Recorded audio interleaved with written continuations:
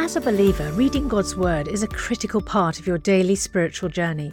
And because it's so important, we've created a unique new resource to help you immerse yourself in biblical truth and open your eyes to all God's Word has for you. It's a free PDF download called The Word 1-to-1 that takes you on a guided journey through John chapter 1. With biblical text and short commentary, each page provides insights that will strengthen your faith in an easy-to-read guided format. There's truly no other resource like this. Download your free PDF copy today at premierinsight.org/resources. That's premierinsight.org/resources.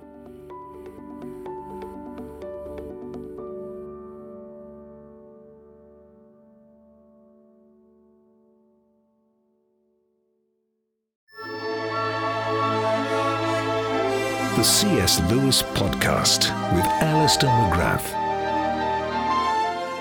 Hello, it's Justin Briley here from Premier Unbelievable, bringing you some special editions of the C.S. Lewis podcast this summer as we look at some of the talks and panel discussions recorded at this year's Unbelievable conference, where Alistair McGrath was one of our keynote speakers. Today we'll be hearing the second half of the panel discussion he was part of on speaking the authentic voice of Jesus in arts, science and global culture. This was recorded live at the British Library, and I led the panel, including Alistair, Sharon Dirks, John Wyatt, Skye Jitani and Joseph D'Souza, on bringing Christian faith into the spheres of art, science, education and global justice. Just a reminder, if you want to get all of the video teaching and discussions from this year's conference, then just go to our website, premierunbelievable.com, and click on training and events, or there's a link with today's show. I'm also excited to bring you news of another free live online event from Premier Unbelievable. We'll be hosting it soon and you can be part of it. It's an online panel discussion titled Falling from Grace, addressing power, leadership and abuse in the church. It's going to feature a stellar panel of contributors: Amy Orr-Ewing, President of Oxford Centre for Christian Apologetics and former Vice President of RZIM, Rachel Den Hollander, the attorney and advocate for abuse survivors, Mike Cosper, presenter and producer of the Rise and Fall of Mars Hill podcast, and Diane Langberg, psychologist and trauma specialist. So we're bringing this together because of the series of leadership scandals that have rocked the evangelical church in recent years, and we'll be asking, what does this reckoning mean for the megachurch ministry model? How do we ensure the voices of survivors are heard? And what must the church do to repent and be transformed? It's free to attend from anywhere in the world. You can ask your questions too of this significant panel. And again, it's taking place on Tuesday, the 13th of September at 8 p.m. UK. That's 3 p.m. Eastern or 12 noon Pacific. Do register your place now though and be part of it. That's at unbelievable.live. And the link is with today's show. I'll remind you of it again at the end of today's programme. For now, do join us and be part of that conversation. For now, here's some further questions from the audience that we had during our panel discussion at Unbelievable 2022. Interesting question here, and I'll come to you, Sharon, and to John for this one, as both people who've especially worked in the area of science. Someone anonymously asks, I'm a medical registrar, a hospital doctor, doing a research post. As someone relatively new to clinical academia, it seems there's a lot of expectation to get publications, the next grant, and the need to get yourself out there. I recently went to a researcher's retreat where there was a lot of emphasis on making your own luck. I struggle with that idea as a Christian. Now, I know that God wants us to use our minds to the best of our ability, but how do you negotiate these expectations coming from scientific academia about excellence with living out your faith and being salt and light? You were saying yourself that, that you've been given a position of responsibility when you are supervising a PhD or anything like that. How do you respond to this person who's saying, how do I navigate this whole area of academia as a Christian? Yeah, thank you. Thank you for the question. And I'm sure John will have things to add. And I think firstly, if we find ourselves in that situation because we have a sense of vocation, that God has called us, in a sense, into that area and to study in this area, then I think we can there's a sense in which we can trust that God is guiding our life, and almost that we don't need to fight or scramble over other people for our own success. And this is another way in which we can be distinctive from the world, and that God is able to kind of direct our lives and the success of a paper and the ideas that we get in order to write a grant and set up a study and collect data and write it down and send it to a journal and get their feedback, that we can trust actually that if we do our bit, then God will help us. And that's actually an act of trust, isn't it? And trusting that God is sovereign, and of course we're not to be inactive. We have things to do, and there might be questions along the way. What are my motives for doing this? Am I doing it for my own success and promotion? Is this a shortcut where actually it will be better and have more integrity to take a slightly longer, harder route, or avoid a particular study because, I don't know, because it crosses an ethical boundary that you just don't feel comfortable with, and so there's this other area that you could work on.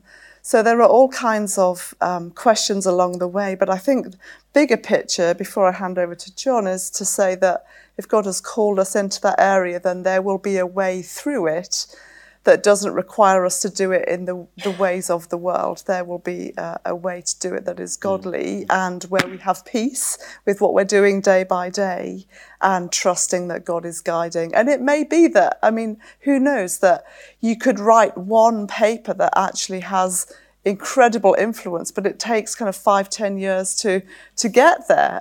We don't have as much room for that kind of research anymore. You're frantically writing a new grant proposal every 3 years. Well, certainly when I was last in the field. And whereas if you look at people of the past, of course, of independent research means they would often take years to make a really profound discovery. But I think there's a sense in which we need to trust the God that has called us into this field and ask for his help daily. Yeah. John, anything to add to that? Well, I very much agree with what Sharon has said. And the academic world can be a very, very aggressive and a very ungodly and vicious world. I mean, C.S. Lewis writes about this, and he sort of says somewhere that the closest vision you can get of hell is, it's the sort of it's the senior common room, isn't it? And there's something in that. There's something in the arrogance, the selfishness, the competitiveness, and yet, as you say, if God is calling you into that area. I never intended to be an academic. In fact, I was going to be a missionary doctor. I was going to go into Africa and I was going to give my life gloriously for the Lord. And I ended up in a very different direction and ended up ultimately as a sort of senior professor with multidisciplinary research team and giving writing papers in the Lancet and so on. And that was never my intention. And actually, I think it was the fact that God just opened this up. And how have you been received as someone who is open about your Christian faith in those academic circles? I've just been interested in that. Well, it's quite interesting.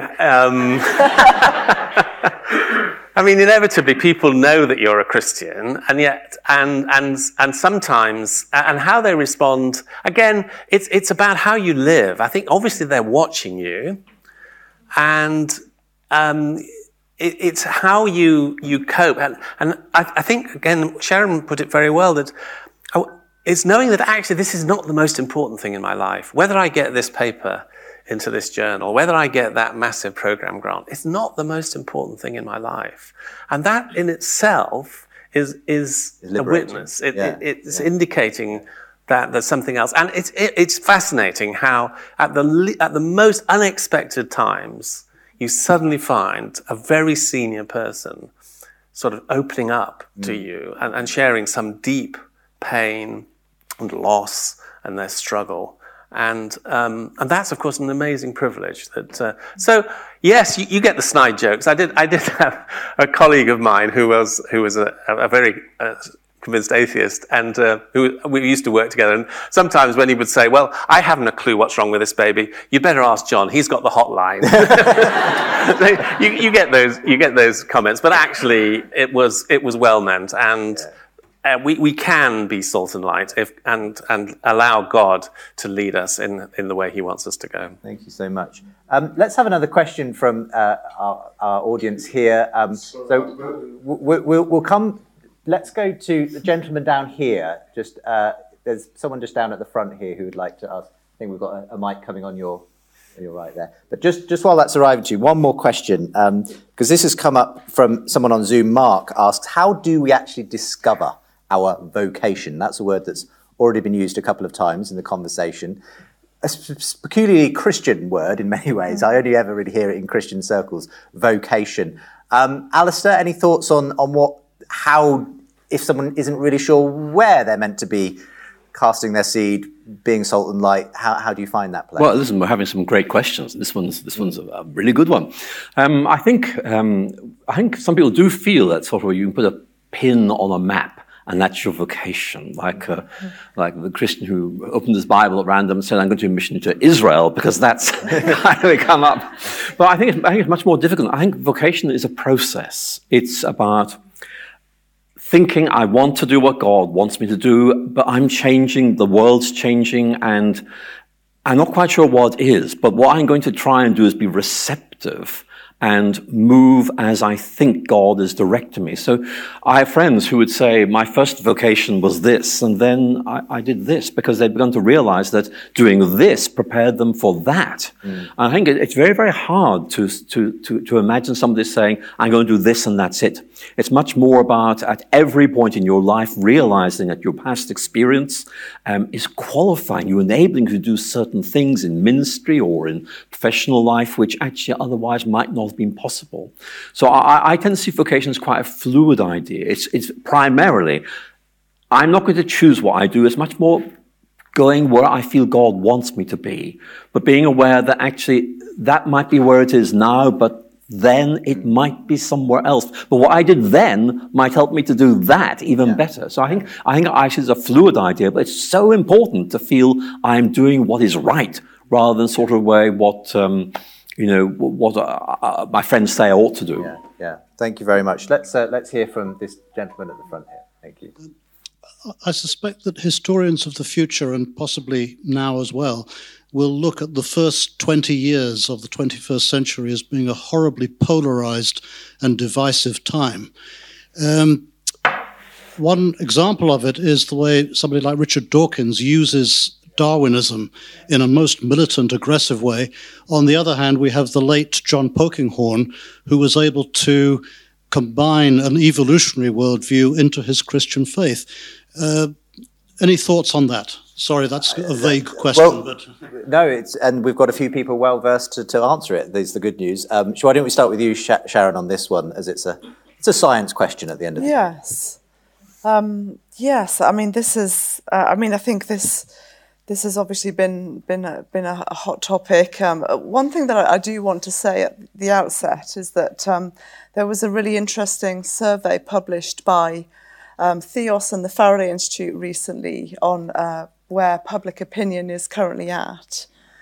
And what that survey showed, one of the highlights, is that this kind of more militant atheistic perspective is really behind us, that actually the sense in which the more moderate kind of expressions of atheism are much more likely to be what we what we encounter, and we need to be sort of learning to develop responses on that kind of level. Obviously, occasionally there might be a more extreme voice, but there's actually a more nuanced atheistic perspective out there that we need to be equipped and responsive to as well. Obviously, the media love extremes, and they will always kind of pick an extreme because that sells and that's sensational. But actually, we have a work to do to show that there is a more moderate response as well from the Christian perspective. And so, yes, people like John Polkinghorne have been extremely influential and beneficial in this field to show that actually, the notion that science and religious belief are incompatible is just not the case, not least because there are many noted scientists who are Christians and theists, and they don't seem to think those two things are incompatible. And there are all kinds of ways in which we could describe the interaction between science and religious belief that show that they work extremely well together. In fact, together they give a more enhanced view of the world, and that's actually something that I learned from Alistair McGrath. This actually the view of mutual enrichment, that there are different ways of looking at the world, and together they give a more complete picture.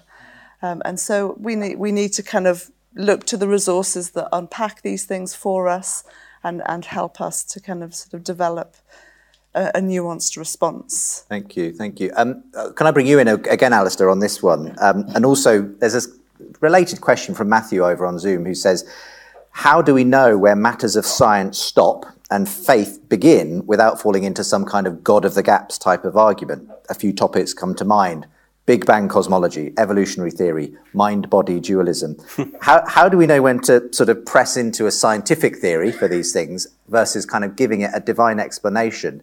And that's often where the debate lies with folk like Dawkins and others. So where do you think Christians are in that area? It's a very important question. I mean, on the new atheism front, I mean, the stereotype now is new atheism is the religion of old white males. Mm-hmm. And actually it is gendered, it's racist, you need to be very clear about that. I think that's something that we need to highlight. But your question is good because it raises this very interesting question about how we try to hold these things together without being overstipulative or indeed being sort of reckless in what we're saying.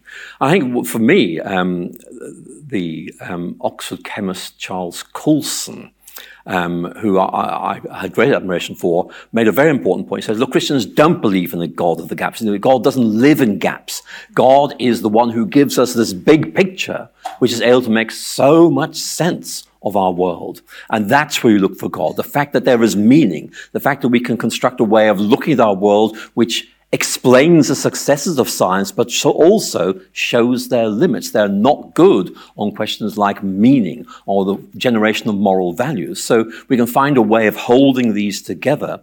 And I often feel that trying to say that bit's God and that bit's not God actually isn't really all that helpful. The important thing is to say that the Christian vision of God as a whole really gives us a vision of the world which places science and yet at the same time helps to realize we need more than that. And I want to ask the practical question on the back of that then, which is if what Sharon gave, that Theos report is the case, that maybe the new atheism is sort of a bit more in the past and people may be a little bit more open.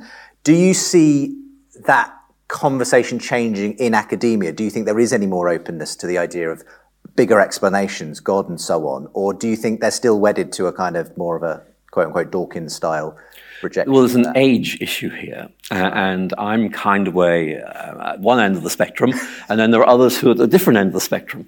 And what I notice is, and this does fit in with the Theos survey, that actually younger people are alienated by the dogmatic certainties of certain kinds of religion, but also Dawkins atheism. And they just say it's not that simple. And there's a brilliant review of Richard Dawkins by an atheist, just saying, look, this guy believes in these pseudo-certainties. He's just a fundamentalist of his own kind.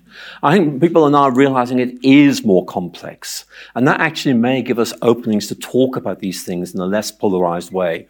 But I do take the point you made about polarization. It's really bad at the moment. And it's actually quite hard to have these conversations. Better, I think, in private than in public. But I think that one of the things we can try and do is say it is so important for Christians to find platforms which you can have these civilized discussions. And that's what you guys are doing well because we need more things like this. Thank you. Oh, John, yes, go ahead. Thanks. Can I just add that one of the reasons why I find some of this new technology, things like artificial intelligence and human enhancement, transhumanism and so on, is that it's raising age-old questions about what does it mean to be human and what kind of human society are we trying to build for the future. And these are questions which actually thinking academics and scientists and technologists are really interested in and really concerned about. And so I think there are many new opportunities for us to engage as Christians because, amazingly, we have some thoughts about what it means to be human and what kind of human society we're trying to build. And so there are new conversations developing, and I'm very excited about the potential there are in these conversations. I'm going to ask Skye and Bishop Joseph this. Nicholas on the Zoom asks, how can church leaders equip Christ followers to reach spheres that are unfamiliar to them? So I guess how do we break out of our bubbles sometimes? And maybe Skye, you could take that one first. How do people, the church leaders, people actually on a Sunday help people to reach beyond just their immediate circle? It's a brilliant question. It's an important question. I used to be a pastor, so I feel like I have some credibility here, although I failed utterly in this capacity. The first thing is if a church leader is going to equip their people to engage their vocations through the gospel, the church leader themselves has to get out of the church building. I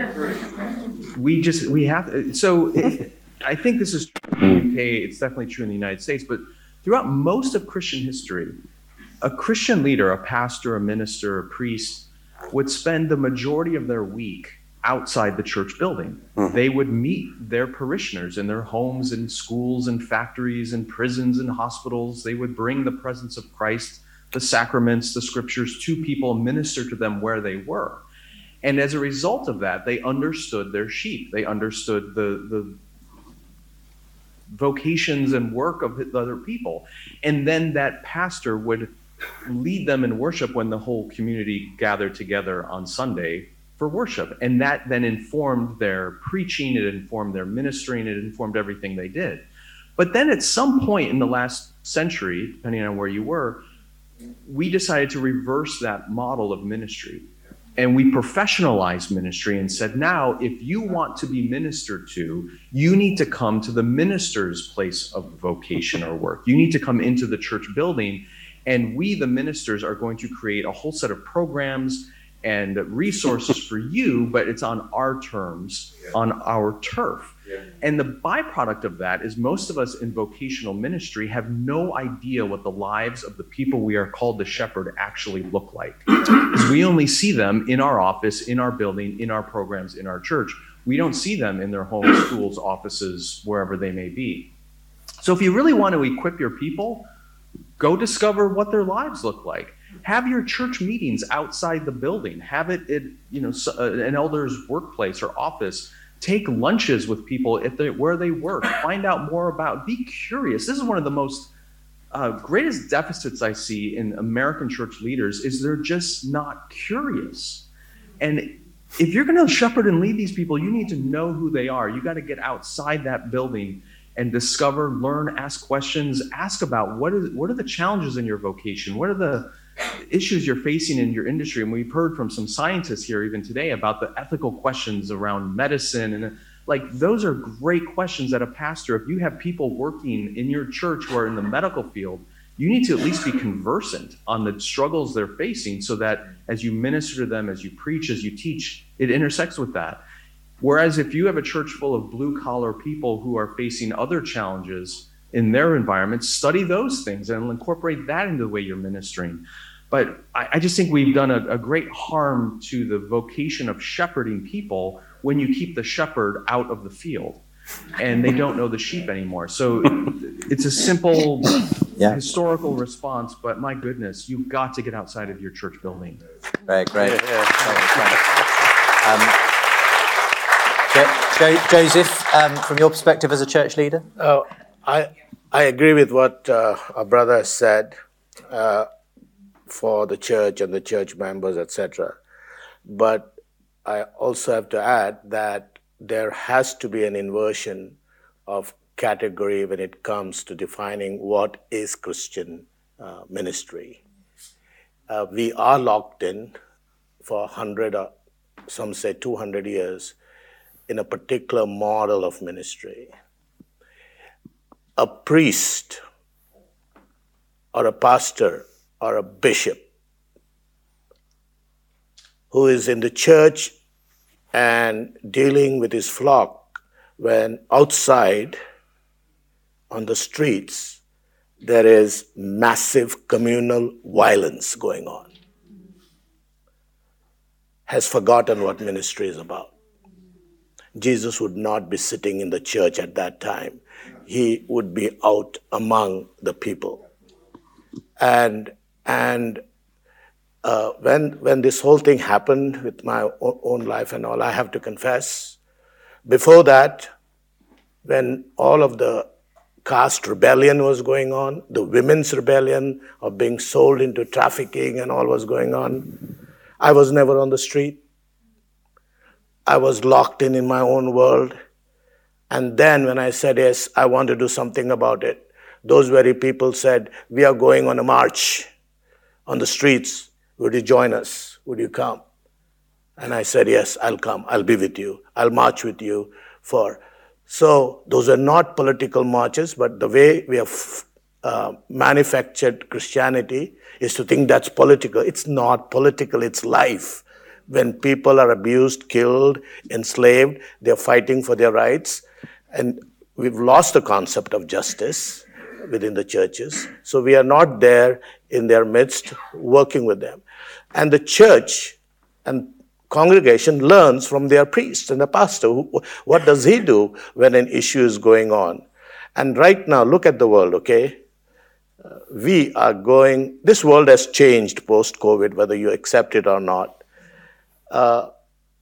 There is this massive crisis of hunger going on. What does the church leader do? What is he going to do? Is he going to think, oh, I must make sure I'm going to have a great Sunday service which people are blessed? Or he's going to say to the people, hey, people are hungry, let's figure out how to go and feed them. So you're inverting the way we understand ministry. And I, for one, go to the early centuries of the church, and everybody is trying to find a secret as to how they changed culture, how did they do that. And the story is clear. When the plagues hit the early centuries, the believers were out, feeding, caring, dying, not running because there is a COVID problem. I'm going to hide in my house. So there's a lot of work to be done by the church. So the person, there's no easy answer.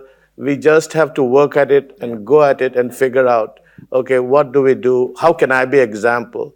I mean, I'm, like many of you, I had never, other than my wife, held and embraced, hugged, yes, but embraced a prostitute in my life.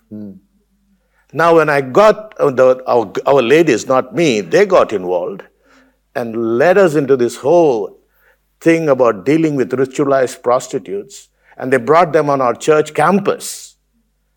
And then they said on Easter Day, we want to bring them into our church service.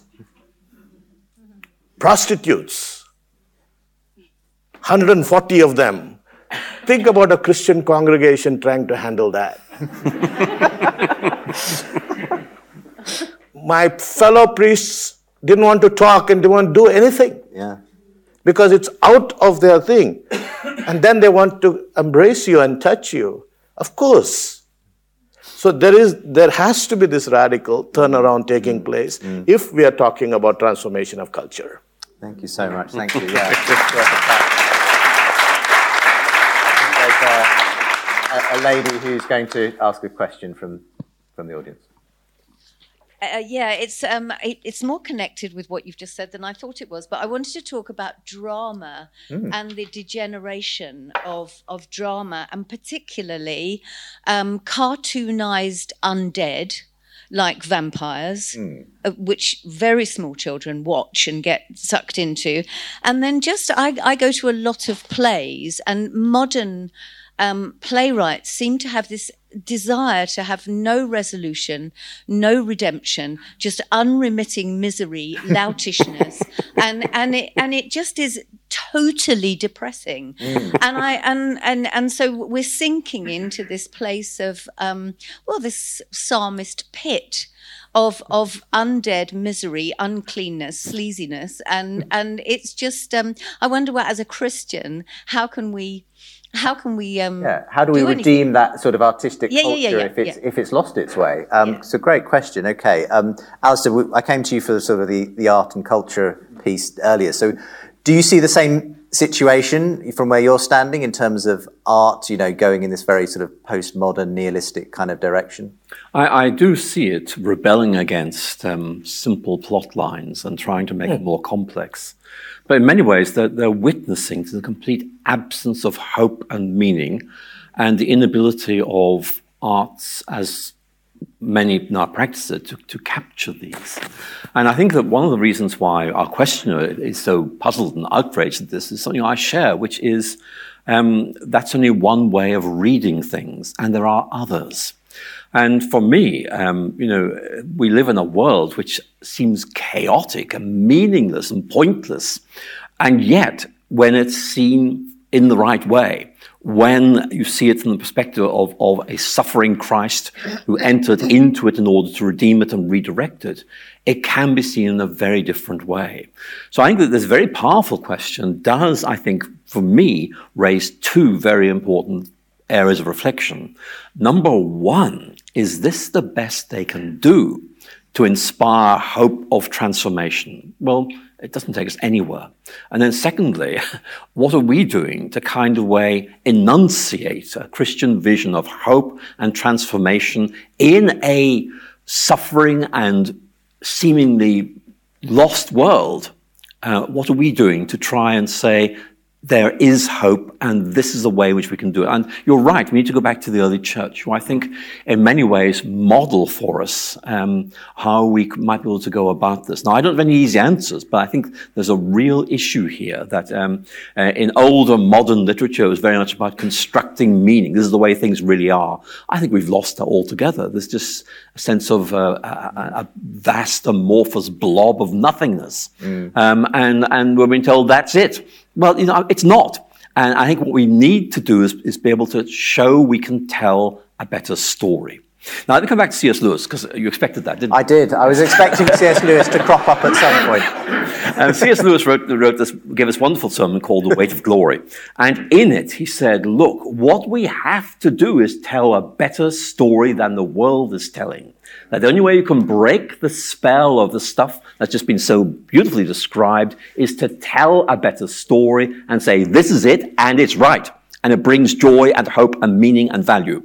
And I think that we kind of hold back from this a little bit. And I think that's why, again, we need people in the media, people who can, in fact, craft the novels, who will get this art. I think that is something we really need to think about how we might do this. Now, there are Christian writers who are doing this, but I do feel we need more. And I can't do it. I mean, I have a vocation, but it's not that. But hopefully someone listening to this will say, I might be able to do that. And if that's you, please do it. It needs to be done. Yeah. We're just going to ask one more question. I'll go to Sky for this one. This is Carol on our Zoom who's asking, what about the many believers out there who no longer relate to the institutional church? And we've talked about the church and the way it can be reaching out, but there's a lot of people who were in the church, no longer in the church. They might be deconstructed, ex-evangelical, whatever the label is, and people who have kind of just maybe become disillusioned with the church. We've been talking about how we can be reaching out, transforming culture. How do we reach people who have just, given up on the church, Sky, themselves? Is there a way back? Well, there's always a way back. We have to believe that. That's the way of Christ. It's always a way back. Interestingly, I think there's a parallel dynamic which is happening in the church that fits what Alistair just described as going on in the culture. There is a despair and a disillusionment, and the stories that our cultures are telling reflects that. And there is a place then for the Christian to step in and tell, in Lewis's words, a better story, a truer, better story that taps into that despair and that disillusionment and offers real hope and joy. In the church, interestingly, those who were raised in the church, who have a significant background in the church, I think they're experiencing disillusionment and disappointment and frustration and despair, and they're walking away as well. And A friend of mine here in the U.S., a Baptist leader, Russell Moore, he's probably familiar to some of your audience as well. When he was asked about why are so many young people leaving the church, his response, and this is a paraphrase, is they're not leaving because they don't believe in Christianity. They're leaving because they don't think we believe in Christianity. And that's, I think, the core of it, is we have a story to share, but when you look at a lot of our churches, the evidence is that the people within them don't actually believe the story that they say they're proclaiming. Amen. Yeah. And that's where the first transformation needs to happen. We who claim the name of Christ, we who are church leaders, we who are responsible for these communities, we need to root ourselves in that story. And at least on this side of the pond, that story is being eclipsed in many of our Christian communities by a political story, by a story of conspiracy theory, a story that's primarily driven by fear and self-preservation rather than love and self-sacrifice. And so when people look at that, they go, well, what I see in Jesus and what I may read in the scriptures is compelling. That's the story I want. But it was always meant to be a story that was incarnated. It was incarnated in the person of Jesus, and it's now supposed to be incarnated in his church. And when they look at the church that they've been given, they don't see that story incarnate. So that's the transformation that really needs to happen. The second piece I'll say is, if you are disappointed and disillusioned with the institutional church that you've been a part of or that you've left, okay, that's not the church. In the US, we have a structure, it's called a 501c3, which means it's a nonprofit government-recognized religious institution. 501c3s are not what Jesus came to this earth to establish. He came to create a community of women and men and children who had been redeemed by his blood, who are living in communion with him and one another, bound by love and bearing witness to the reality of the kingdom of God. That is the church. And if you don't find that in a 501c3 institution, fine. But you need to find it somewhere. So find that community of believers, whether it's a house church or a parachurch or whatever it is. Let that be your community, that group of mutual support where you, as I said earlier, borrow one another's eyes to see what you can't always see, and let that be your witness in the world. And hopefully these 501c3 nonprofit institutions we call churches get themselves straightened out and figure out healthier leadership structures and really incarnate that story again. But if they don't, the church will be just fine. The Church of Jesus Christ is going to thrive and be fine throughout the world. Nothing can stop it. Find pockets of people who incarnate that story and let that be your church. Thank you. Well, thank you so much to all of the panel, and thank you for all the great questions as well that we've had in this session. I'll let you exit the stage, folks, and can we just give another round of applause to everyone who's been with us. Thank you, Sharon. Thank you, Joseph, John, Alistair. Hey, thanks for being with us. And just a reminder too that the material you've heard today and in the last couple of shows, plus much more, is all available on video download from our website at premierunbelievable.com. Just click on training and events there, or to get the direct link to purchase this year's Unbelievable conference, then just go to the link with the show notes today. Plus, we've that important upcoming event on church leadership abuse scandals, featuring Amy Orr-Ewing, Mike Cosper, Rachel Den Hollander and Diane Langberg. You can be part of it on Tuesday the 13th of September. There'll be lots of opportunity for audience Q&A. It's free to attend online. You just need to register in advance at unbelievable.live. Again, to be part of that important webinar, the links are with today's show, unbelievable.live. Next time on the podcast, we've another interesting C.S. Lewis scholar, David Marshall, joining me to talk about the case for Aslan. Do come back then.